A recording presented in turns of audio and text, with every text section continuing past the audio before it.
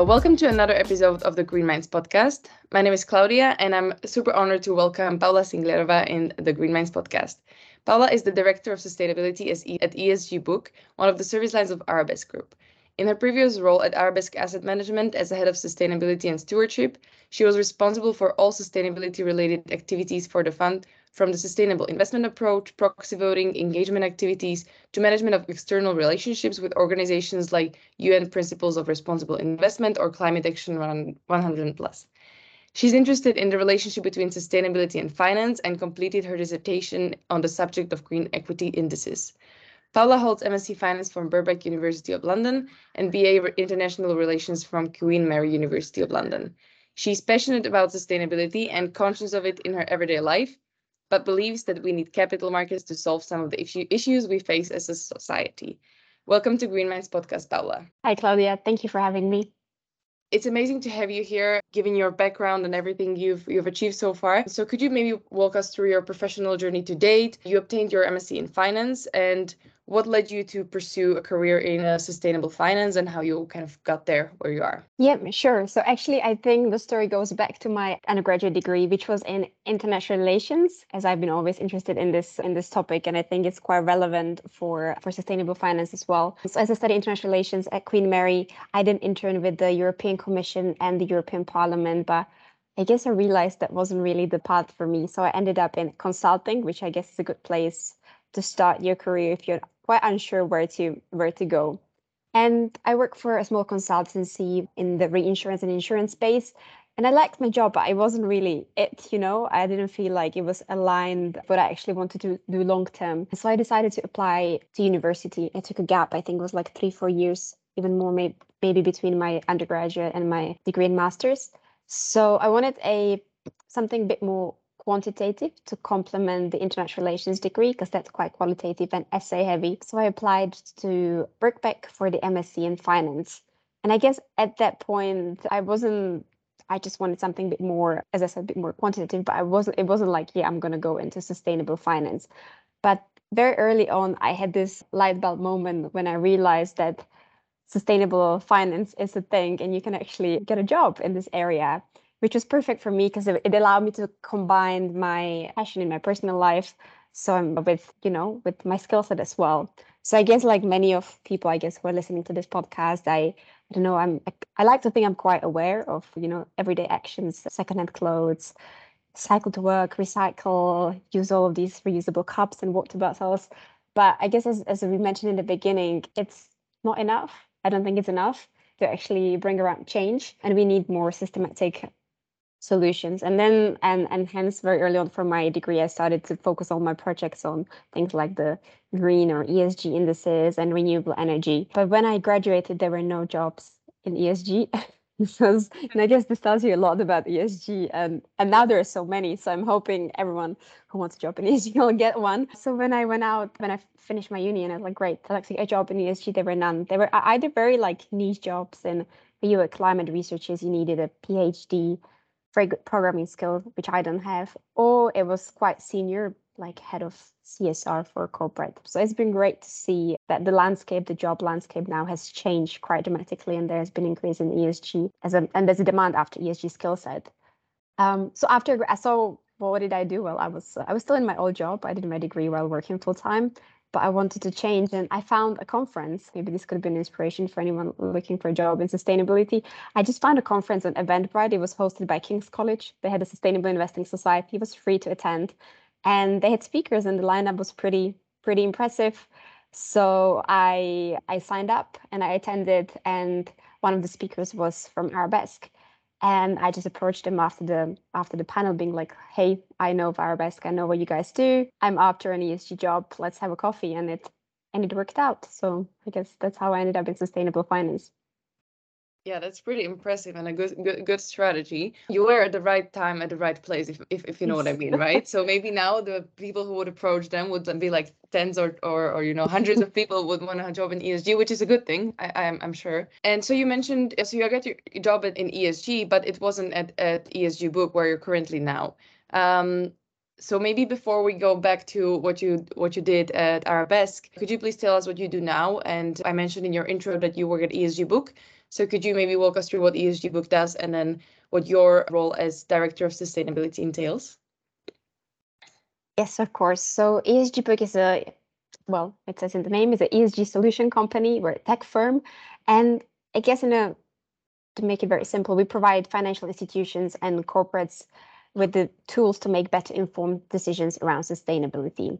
So the focus is mainly on data. We are around 200 people. We are 4 years old, backed up by VC. And my role as Director of Sustainability, I'm sitting sort of in between various teams. And I guess, again, that tells you a lot about sustainability because it's yeah, as I said, it touches on many areas within firms. So as part of my jobs, for example, I'm building on my experience working in an investment house, working with our business development teams, and helping our clients to apply the tools that we provide to them within their investment strategy. Also, I'm working with the product office when we're reviewing the suitability of some of the products. And recently, one of my new projects, which is something new for me, it's a new challenge. We're working towards the B Corp application. So that's the certification, sustainability certification you're probably all very aware about. So this is more on the CSR side. It's something new, but yeah, I'm learning a lot as we are trying to complete the assessment. So it's I guess, bit of everything. Every day can be quite different. Mm. And you mentioned that you do kind of provide products to make kind of sense of the ESG data. So I understand that it's some kind of you mentioned you're a technology company. So I assume there is a lot of where behind it, right? So what exactly does the solution do? Does it like gather all ESG data into one place from different sources to make sense for the companies? Or can you maybe describe a situation when a client comes to you, some kind of case study, let's say, of a solution you provided for some client? Yes, of course. I guess our main three types of offerings, well, are raw data, the analytics that you build on the data, and then we have a platform. So I guess one of our biggest differentiators is our largest raw data offering. Like what we've seen in the market is that there's a move away from single ESG scores. I guess when you think about ESG score, it's you applying your methodology, your IP on a set of raw metrics. And while this is a really good start, many investment houses are now getting into the more sophisticated stage of sustainable investing, and they want the underlying data. So we would, for example, provide our client a quant asset manager. Think about quant asset manager. The raw data feed, and they are looking whether there's a correlation, whether there's alpha, and they're trying to implement it throughout their investment process. The next stage could be analytics. So things like the regulatory solutions. We have a lot of, I think, one of the key themes for ESG for 2023 is regulation. We have a lot of regulation coming into force. Think about, for example, in the EU, which is the forefront of a lot of the new development, DR, the sustainable finance regulation, which can be quite challenging for investment houses when they in terms of reporting. So again, we would provide them a type of regulatory solutions where they're able to map their holdings against these regulatory frameworks. And the last one, which is my favorite, it's our platform. It's a SaaS platform and it's free to use to everyone, where we provide data for free. So anyone can log in and have a look how Apple, for example, scores on ESG. It's our place where we just store all of our data. It's free to have a look. You could also do like portfolio screens. And so we're also working on that. We host several disclosures and frameworks so people can map their data, because it's getting a bit confusing again with all the disclosures. So yeah, these are sort of the three main things: the raw data, the analytics, and then the platform where you can have a look how your holdings are scoring. Yeah, thanks for explaining this. And I also checked on your website, you have, I think this is separate, but kind of is a result of your work. It's like top 100 ESG scorers, right, which you update. And that's also really nice to see for someone who works with ESG, that can also kind of give you a sense of where these companies are from your perspective. So moving on back to Arabesque, we mentioned that ESG is associated with Arabesque Asset Management. How does this relationship work with Arabesque? Could you maybe walk us through that? Yes, of course. So ESG Book was previously called the Arabesque S-Ray, and it's a spin out from the Arabesque group. I guess the story of Arabesque goes over 10 years ago. Well, actually, we can take it back to the financial crisis in 2008 to Barclays Bank. The Barclays Bank had to sell their asset management business. They sold it to BlackRock. That's how BlackRock became the largest asset manager in the world. And then there was a 5-year non-compete where the bank could not create their own asset management. So the CEO of asset management, Arabesque Asset Management, Omar, was at Barclays, and he was tasked with creating this new asset manager. And he just went out and worked with universities, try to identify the next trends. You just don't want to build a book for the sake of creating one. And what they came back with was the two trends of sustainability and technology. And sort of these are the two things that Arabesque was built on. So initially, there was a management buyout as Barclays was hit by a LIBOR scandal. So think about it, you're trying to build a sustainable house in a large bank that was facing very big reputational scandals. So it was the best to take it out. And I guess the idea everyone wants to go sustainable, the issues come of how to actually apply it and the practicalities of running a sustainable fund. So initially, the fund was buying data from different providers, like you would know the large names, Sustainalytics, MSCI, etc. But there was a growing, I guess, frustration with the lack of comparability. We all know that there's a big diversion between the ESG ratings. So there was an idea to build this in-house since it was a quant fund. And this tool was created, the project named SRAY, which means Sustainability SRAY. And what happened was that it grew so much that the partnership of the firm realized that there's a commercial opportunity. So they decided to take it and make it into separate companies. Obviously, it has to be separated because you're also selling the data to other asset managers. And we rebranded into ESG Book. We have a new CEO, Daniel Clear. I had the B series just mid last year. And yeah, it's a tech company. So it's a very different one. On one hand, you have asset manager, the clientele, the work you do is different when you have a tech startup, which I find myself in right now.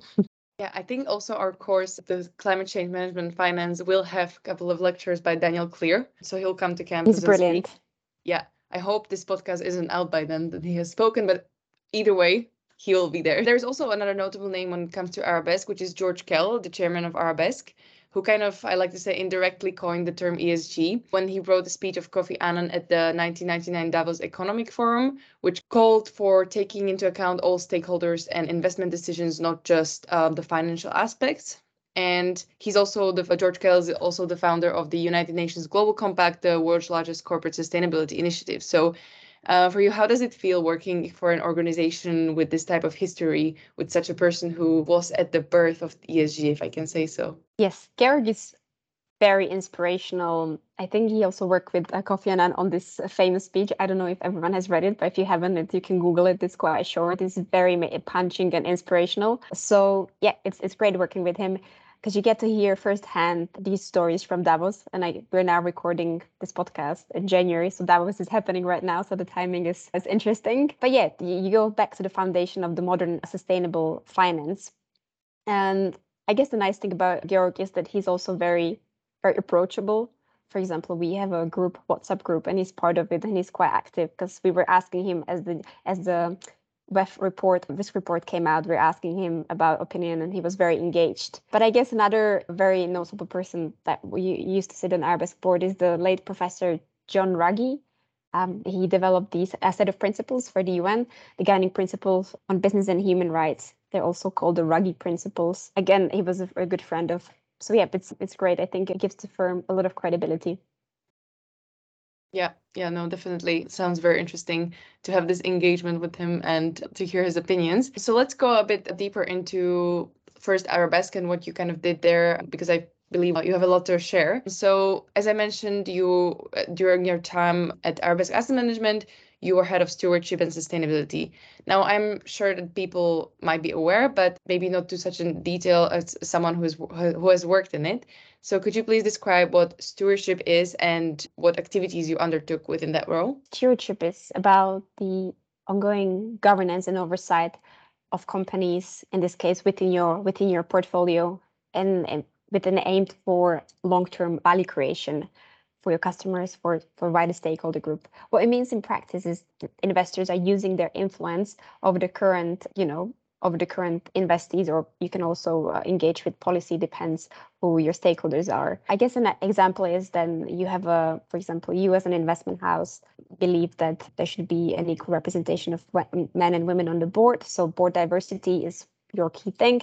You do a review of your portfolios and you notice some companies are not meeting these targets. So you go out and you engage with them. I guess the big thing about stewardship and engagement is that it's very outcome oriented. You have a clear goal that you're going after when you engage with these companies. So that goal is something that you keep in mind throughout the engagement process.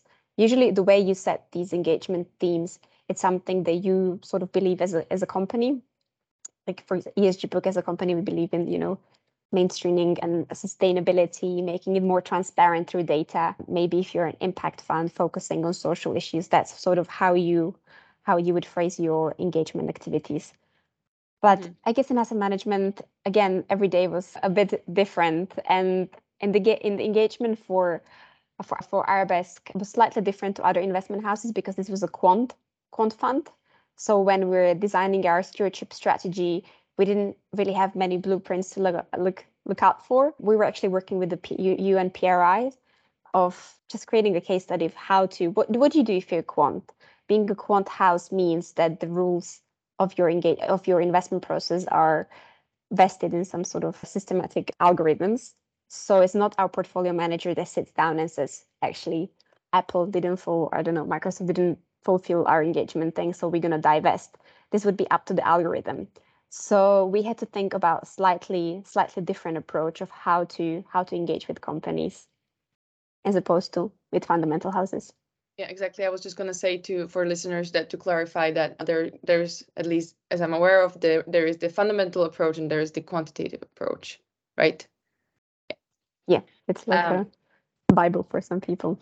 Exactly. Okay, so you mentioned also engagement, and I'd like to stay with it for a bit because you led Arabesque's first engagement campaign. And as you mentioned, engagement is like one of the tools that you can use to impact portfolio companies' environmental performance. And in your case, this campaign was concerned with the improvement of emissions disclosure standard of 6 European tech companies. Could you please explain the context of this campaign and what you believe that the successful engagement campaign is? In the beginning of an engagement, you, as I just mentioned, you would set some goals. So there you have a clear outcome, what you want to get out of your engagement campaign, whether it's on, trying to influence what the company does. So what I think should constitute for a successful engagement is when one of these goals that you set out is fulfilled. If it's not, obviously you have tools, you can divest, you can re-engage, you can proxy vote, and you sort of escalate to the next stage of engagement. But as mentioned before, so as Arabesque is a quant house, meaning we did not have this option of divest because it's not up to the portfolio manager, it's up to our investment process. So, but that doesn't mean that quant houses should not part a role in this wider engagement ecosystem. We believe even though we're a quant house, we have to do something, right? So one of the routes that we took is the collaborative engagement. So these are engagement where you join other investors. The idea is that the more money, usually because it's AUM based, you have behind the cause, the more pressure you can put on the corporates to change. We were working with the UN PRI, the Principles of Responsible Investment. They have quite a few campaigns. We also worked with Share Action, which is an amazing UK-based NGO that is very active in the engagement space, and also with the Climate Action 100 Plus, which is engaging with approximately the top 100 now, is almost like 150 biggest emitters. So we would co-sign these campaigns, but we also wanted to have one on our own. So being a tech company ourselves, we look at the tech sector. So tech sector is quite interesting because it's quite under-engaged. Tech sector is not your usual suspect when it comes to emissions, when it comes to being a big polluter, but tech sector often has larger allocation in the investment portfolios. We saw that there's also one of the reasons why a lot of the ESG funds have underperformed last year is because they had a large allocation to tech sector, and tech sector, that was a dip, and then suddenly the funds, the performance went down as well with them. So, and another thing that was crucial for us was data. As a quant fund, your investment strategy is built on information and on data. And we noticed that there's a lot of companies that have good reporting, but they have data gaps. So if there's a data gap, we would not be able to consider it in the investment process. So we approached 6 EU tech companies and asked them to disclose, just improve their disclosure and on emissions, because we believe emissions they're like the basic data points that all of the companies should be disclosing. So we went out there and we tried to engage with more investors. As I said before, like engagements are often more powerful if you have more investors joining you. We published a campaign on PRI and managed to get over 900 billion in backing, which was great. Then we send letters to these companies. You send it to in investor relations or you address it to the board, and then you try to engage with investor relations and engage in a dialogue explaining why we believe this is important. I think we had a really good response and engagement. 5 out of the 6 companies have now improved their emissions reporting, which is very positive. With the last one, there's one outstanding item on Scope 3 reporting, which we have to re-engage on. But yeah, overall, I would say there was a positive engagement. And for us, it was our first engagement campaign that we ran. So a really good experience for me personally as well, to manage the whole process from beginning to an end. Yeah, I'm sure that must have been challenging. And also when you mentioned Scope 3, people who are kind of aware of in the climate space, they always get like, oh, Scope 3, okay, yeah, okay. That's usually the problematic now. Now there is also a debate about Scope 4, kind of the avoided emissions. I feel like that's going to be like maybe next year or the year after, people are going to be talking about that. I wanted to ask about kind of behind the scenes, or when you mention dialogue with engagement, can I imagine it as in like you sit down with these companies and you talk, or how does it look in practice?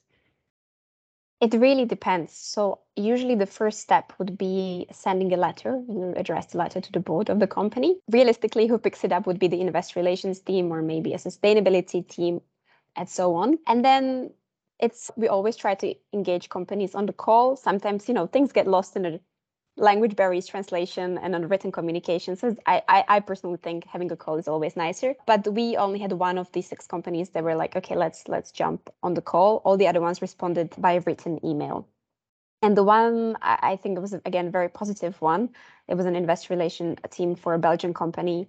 And they said they were very pleased because they have never received an investor engagement letter before. And they used it they leverage it to increase their budget and their resources towards sustainability. Apparently signal to the board and to the management being like, look, ESG is now a thing. We need to be more aware of our reporting processes, and receiving the letter from us actually helped them, which was a positive one. Some of the other calls I attended with other companies, it can get quite defensive. They brought 6 people, you're 6 people, and you go point by point, then it can get a bit argumentative as well. Yeah, no, thanks for sharing. Because when you study it and when you like read about it, it kind of can sound a bit abstract. But now, nice insight also with the Belgian firm. Yeah, that's super interesting, and a great feedback also for you, I think. And then I would like to continue with the stewardship debate. You mentioned that if engagement is not successful, then you resort to proxy voting. So maybe let's explain also what proxy voting exactly means. And then I have this fact from a new MSCI report that in the 2022 proxy season, more investors voted against corporate climate strategies than in 2021, because it was kind of misaligned with global temperature targets. And there has been also examples where proxy advisors advised some companies to not vote for climate targets because they were not scientifically backed, according to, let's say, SBTI targets, science-backed target initiatives. For a bit of background, that it's not that when there is proxy voting, it's always like, yes, let's vote for this climate change strategy. It can also be a negative one, but maybe let's come back to what proxy voting actually is, how it looked like when you worked at Arabesque, and if you have any examples so that we can imagine it a bit better. Yes, maybe a comment on the MSCI report. I think this should not be surprising that we've seen more votes around climate, because we see more and more commitments around net zero. So asset managers, asset owners are committing to net zero targets, and this is going to trickle down to the invested companies, because the footprint is the footprint of your portfolio. So you're going to put pressure on the companies that you invest in to also address this, because it's, those are your emissions. The paradoxical thing was that the investors voted against those climate strategies. Oh, again. as in like they were not aligned with the latest science kind of thing, that kind of goes against the logic that you just explained, which also would be my intuition that there is like more and more votes. And I'm sure there are more. It's just there are more proxy votes in general. It's just that interestingly, there's also more kind of against climate strategies because companies come up with strategies that maybe are not feasible or realistic, or they set their base years weirdly or something like this, is the way I understood it. Yes, that can be actually, sorry, I misunderstood this. That could be possible because I think investors are looking at the net zero targets of the companies. And I think one of the big things that you monitor is the offsets. If your entire target is based on offsets, you're committing because you're not gonna actually do anything with the decreasing the emissions in the real world, just taking the net zero targets again. Then yeah, I think it's a fair enough that you have to challenge it as an investor in the dialogue with the company and with the management. But I guess maybe back to proxy voting. So as a shareholder, you have the right to vote on company matters. This happens usually on annual basis. So at least once a year, companies have annual general meeting, and where you receive a report about their results, and you review the report as an investor, as a shareholder, and you have a right to vote on various matters. So thinking about the matters they usually vote on, they're not as exciting as people imagine it to be. A lot of it's about re-elections of board members, about remuneration, about just approving bonuses, approving like audit or new auditors. But what we've seen recently in the recent years, the increase of these shareholder resolution, meaning that shareholders themselves can also suggest additional items to be voted on. And these are quite interesting. And when you picture the report that you receive from one of the proxy advisors, usually the top items you vote on are all of these items that I just mentioned. But then on the bottom, you have a line that's called shareholder resolutions. Now, these vary because they're proposed by the shareholders. These vary of company by company. If you think about the big firms such as Amazon, they have quite a few. That was right about, like, for example, the right to unionize. There was a big one about Amazon packaging. Maybe you saw it. They use more and more, less and less plastic. That was a target that was proposed.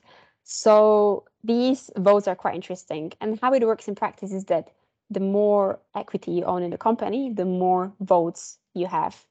And I think this is why is it important to take everything that BlackRock, Vanguard, State Street do, Norges Bank as well, because these are important players. They have important votes. When you look at the list of top shareholders, these names are always there. So their vote can actually move the needle. I mean, there are also cases, for example, there's an activist fund called Engine Number One. Maybe you guys heard about it. They own less than 0.02% of Exxon, the oil giant. And they managed to run a very successful engagement campaign with them, even though they had a very small stake in the company. So it depends, but in practice, it means the more votes you get, the more equity you have, the more votes you get. One thing to note here is that these votes are actually not legally binding. It's important to remember here. So if a company, it's up to the company to then execute, but it's a very important signaling for the company that this is what the shareholders want from you. Mm-hmm. Thanks for sharing that. And looking at the time, I'm now gonna move a bit more on like the ESG itself, given that you work now at ESG Book and probably you are more engaged also with this topic. But before that, one last question about the kind of asset management. Can you just briefly describe kind of the sustainability elements of the investment process at Arabesque, or how did that work there with sustainability? Yeah, sure. So it depends. Again, the way you include sustainability in your investment process depends on the asset manager.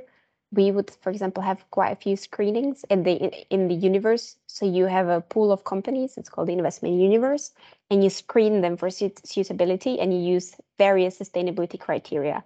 Whether it's ESG scores, we used, for example, United Nations Global Compact score as well. You can have additional flags for fossil fuels, for tobacco, etc. So you would, in the first step, we would create this sustainable investment universe. Then we would apply our investment strategy, which is run by AI. And then we would also include some of the sustainability metrics in the portfolio optimization, where we would look for various ESG data that we optimize on as well. So that's very quickly how you would integrate it in some of the strategies. And now, does Arabesque now make use of ESG Book? for this, Yes. or it's internal? No. So ESG book. So when you think about it, so Arabesque Asset Management is a client of ESG book, just like other asset managers. So yeah, there's a legacy, obviously, but yeah, it's a client relationship. Okay. Great. So now coming more towards ESG, this environmental social governance framework or objectives or whatever you call it has kind of skyrocketed, although it's been there for, let's say, almost 20 years, because it was kind of coined at the 99 Davos Forum, or 2004, people say different years.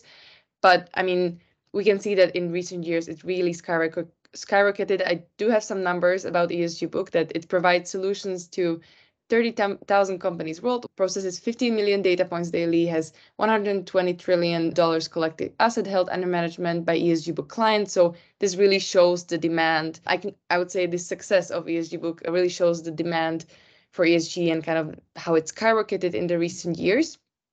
But there's also kind of, this comes at a cost, let's say, or there's been also this term floating around called ESG alphabet soup, which means that there's an ever growing amount of standards, frameworks, ratings, providers, indices, and all that. So what is your perspective on ESG? Is it a broken idea? The Economist had a piece last summer where they said ESG should only be the E. Some people say it's a pure risk management tool. Or what is your opinion on ESG? I mean, absolutely what you just mentioned, that this ESG was before once niche concept, but now it's absolutely mainstream. Everyone is now green. Everyone is green and sustainable. So I don't know, we either fix the climate change or there's something going wrong in the world. And there's a lot of greenwashing, and I think that's the latter. So the criticism that the industry is facing and skepticism about ESG, it's healthy, and I think it's justified, because ESG is bundling a lot of concepts under the acronym and umbrella of ESG. And one thing that ESG is not, it's not, for example, a moral framework where people confuse it with some sort of ethical investment. That's absolutely not the case. So we see ESG as a framework that helps you evaluate companies' externalities, things that they are not captured by default in the financial statements. And that's why it's very nice complementary data set. When you think about the financial data, it's, well, I would say backward looking, and you see the disclaimers, past performance not indicative of the future performance, but how the company is going to be performing in the future, that's function of the management, of the strategy of the company. And often you can get these type of information from ESG data. So yeah, I think it's an important data set that adds a new additional dimension to investing. That's just, but yeah, it supports the risk and return. I think it's not a moral framework. Now, how you integrate it in your investment process, that's what makes a difference.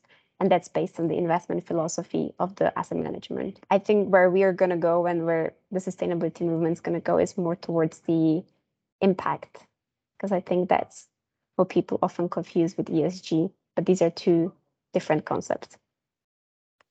Yeah, no, thank you for clarifying that. We had a guest from an impact investing platform, Carbon Equity, Jacqueline van den Ende, in the 2 episodes back. And she exactly explained like this difference between ESG investing, or like ESG and impact investing, where like if you put money into an impact fund, like it moves the needle from A to B, whereas with ESG, it's a bit of a different lens that you put on those investments. It's not saying that one is better or worse, it's just that it's different and there needs to be a distinction made. So thank you for reinforcing that, and I definitely agree on this with you. And one other aspect, yeah. Yeah, maybe just I think the way like to think about impact is to think about pro-profit philanthropy. You're trying to address a specific environmental or social goal. In ESG, you integrate these external information in your investment process. But when you think about practically the funds and the for example, there's so many ESG funds, because you and I, we can very easily buy an ESG ETF. But with impact, I often think about it more as a private long-term projects where you and I, unless we go through a platform, can't just invest in an impact solution. It's not as retail oriented. Yeah, exactly. And that's changing now, but it's changing now. Exactly. It's changing now. Like platforms like Carbon Equity, actually, you do still need, it's not like an ETF that you buy, but you still need a certain amount of cash to invest, but it's coming to afford for more and more. So that's positive, I think. One thing that I wanted to talk about is also the cost of ESG data. I also saw your podcast, like ESG Books podcast, Quick Takes. There was one episode on the cost of ESG data, because the cost of the data has not dropped as fast as the demand scaled up. So you would think that it would be easier. Maybe it is easier and easier, but how do you see the issue of as a part of a technology company that provides ESG data? I kind of think your mission is to tackle this issue to a certain extent, given that you provide a solution that kind of helps companies make sense of their ESG data, because one of the costs is also kind of spending time to find the data, etc., etc. So how do you see this issue? Yes, I actually recently read an article that spending on ESG data is growing over 20% each year. So in 2021, ESG data became $1 billion industry, and it's a very fast growing. I think there now, I don't have the exact numbers, so I'm gonna have to Google it, but it's hundreds of different data providers. And to be honest, this is just thinking out loud. I don't think the price is gonna drop anytime soon. It depends. Obtaining the actual underlying data is quite a laborious process. It depends how you collect the data. If you use human, like you and I, sit down, analysts, sort of like the traditional equity analysts, or you have data collecting people, and that costs a lot of money, right? Because you have big offices, thousands of people reading company report, and often the devil's in the detail. So, the challenge is that with ESG, you're often turning these qualitative concepts into something quant. So having that human analyst, it's a good and a bad thing. You also introduce some type of biases, but yeah, it takes a lot of time and money.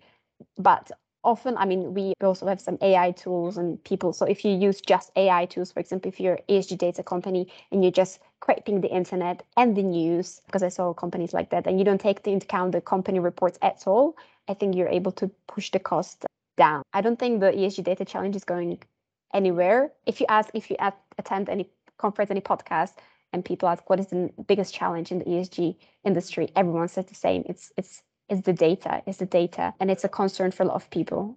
Having said that, I'm hoping, and I don't want the ESG data challenge to take away from the real action that we need to have around sustainability, because with the amount of data is growing, but there's also noise that is growing. So navigating around the raw data and making sense and creating meaningful information, that's what's challenging. And the analytics, that IP, that costs, again, someone's time.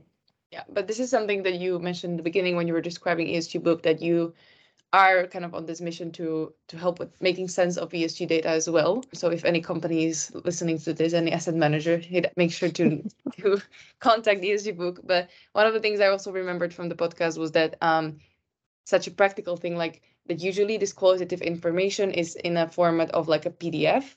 Like that made me really thinking, like, this practical thing when you're reading it, you can't just like download it with numbers or like download it from somewhere, because it's like also very impractically included in the company's reports. So that was also something that I remembered could be a challenge. I think, like, for example, NLP, natural language processing, AI tools, getting better and better, be able to, again, read these reports quickly and extract the relevant information. Yeah, but it's big. It's large data sets. I think people need to be aware this is not a precise science. But if you have billions of data points, there is always statistically you're gonna have something's gonna go wrong at some point, or like not wrong. I mean, there's gonna be discrepancies. So people, and whether it's human due to human error or AI tool NLP missing something, it's bound to happen, and it happens. It's more due to the size of the data, or also the way it's. I don't know what else could there be. Like there is missing data, or Yeah, and there's missing data. We have there's a lot of reasons why we have gaps in data. Things like language barriers. There are dominant languages but there are languages that just, you haven't trained your AI model on, like, you don't have an analyst that speaks, I don't know, specific language. So yeah, you have like English, German, I don't know, Spanish, but maybe your Chinese data set is not as robust. Again, time, resource, and it's just introduce costs. Yeah, but as you said, it's there, but it shouldn't make us forget why ESG exists in the first place. So just an important reminder that every industry has its challenges. So this is one of ESG, and we just need to work around it. Okay, we're moving towards the end. I'd just like to ask one or two questions before we finish. So just briefly, because policy is also moving along with this spike in demand in the sustainable finance industry, and you mentioned the Sustainable Finance Directive, but how do you see the role of other kind of sustainability, materiality frameworks like SASB? Are they helping make some logic of ESG? Does it help in any way? Does it pose more challenges than opportunities? How do you see this? I'd say it helps. SASB is a brilliant, so it's the Sustainable Accounting Standard Board. It's a really good starting point for when you are trying to calculate your materiality. Materiality is a very important concept. It's sort of like a relevancy filter on what matters the most. And they did this very rigorous process, and they have a study. I guess from a practical point of view, this is, for example, quite a static document that doesn't change, whereas opposed to in real life, with companies, something that's material today maybe is not material in 6 months' time. So for investment purposes, for example, ESG book, we also have this sort of like dynamic materiality calculation where we try to assess what is financially material, so you can integrate the data in the investment process in a more sort of meaningful way. But there are other frameworks. For example, the ISSB is working on the global baseline, which I think that's going to be a very important milestone, because there are so many different disclosure regime. And I think one thing that we forget, and at least I think us on the investment side, that this is a big burden for the companies themselves. A lot of these companies are small companies. They simply don't have the resource to do all of this reporting, and they have 50 investors sending them different questionnaires. So having sort of like a baseline and people agreeing on what are the key sets, I think that's going to be important. Another thing with all of these regulation is that they're coming in a challenging order. For example, asset managers are with the SFDR now have to report from June principal advice indicators and on their sustainability metrics if they were to classify themselves as sustainable. But the regulation asking the corporates to report is only coming afterwards. So it's like so it shouldn't be the other way around. You ask the corporates to report and then the asset managers, which I think also it's good and bad. There's a lot of market initiative now to push, like we did with our engagement, to ask because you have to engage with the companies to get the data as a fund house. Mm-hmm. Thank you for sharing this perspective. And just the last comment on materiality. That's a great definition that you offered right there. I'm going to have to write it down afterwards, because materiality in the sustainable finance industry is very, very important to know and understand. And now we are in the one-directional materiality of ESG in the majority of cases. But how do you see that shift to double materiality influencing the landscape? So just to explain, double materiality would mean that we not only take into account the way that climate change or ESG affects the company, but also how the company affects the world, or the other way around? Kind of both ways. So climate impact on the company and the company's impact on climate. Yes, I think this is a very important concept. It's one of the key pillars of the European Union's action plan of sustainable finance, this concept of extending the materiality to wider stakeholder. We can think about it of the inside out perspective. So how does your firm impact the wider stakeholders, society, or the environment? I think it's a very useful principle, and for companies to get them think more broadly about their responsibilities to the wider stakeholdership. So in practice, this concept is translated again in the Sustainable Finance Disclosure Regulation, which we keep talking about, SFDR. And we see it in this principal adverse indicators. These are the sustainability factors that we have to report on what are the negative impacts that are taking place as a result of your investment. So it's the inside out perspective. Mm-hmm. Yeah, no, thank you for clarifying that. And that was, I think I'm happy we ended up with the kind of formal part of the discussion on this debate of double materiality, because as you say, it's one of the most important things, and I'm sure we could speak more and more about this. But I do have one last question for you, which is also kind of a personal one, and I'm super happy to have talked to you. You're a super successful young woman, and I'm sure many people would like to go in kind of your footsteps in terms of career. So what would be your best advice for young people aspiring to move in a career in sustainable investing? To follow your interest or passion. I think it's as long as, for example, spoke with someone who's super interested in cybersecurity, in the sustainability space. Cybersecurity is a huge space. If you're interested in water specifically or in finance, ESG is so broad that you can, there's just plenty of opportunities. I think one thing to note is just don't get disencouraged by lack of experience. It's just such a dynamic and fast moving area. It's a moving target. So I guess the willingness to learn and just the right attitude can just take you very far. And now no one has there's very few people that have 30 years of sustainable investing experience. So I think just going out there and just believe in yourself and do what you're passionate about. And I guess what helped me was just the network. I know this is such a cliche and everyone says that. Based on my experience, it helped me to get the first job. And I like to think that people in sustainability are friendly. Yeah, and go to conferences, people. Go to there's so many. There's also things like green drinks happening in London. Also there's a net zero group in London, which is really great for meeting people, just meeting like-minded people and learning, because I think there's a lot of opportunities right now. It's a good time to be in sustainable finance, the growing area.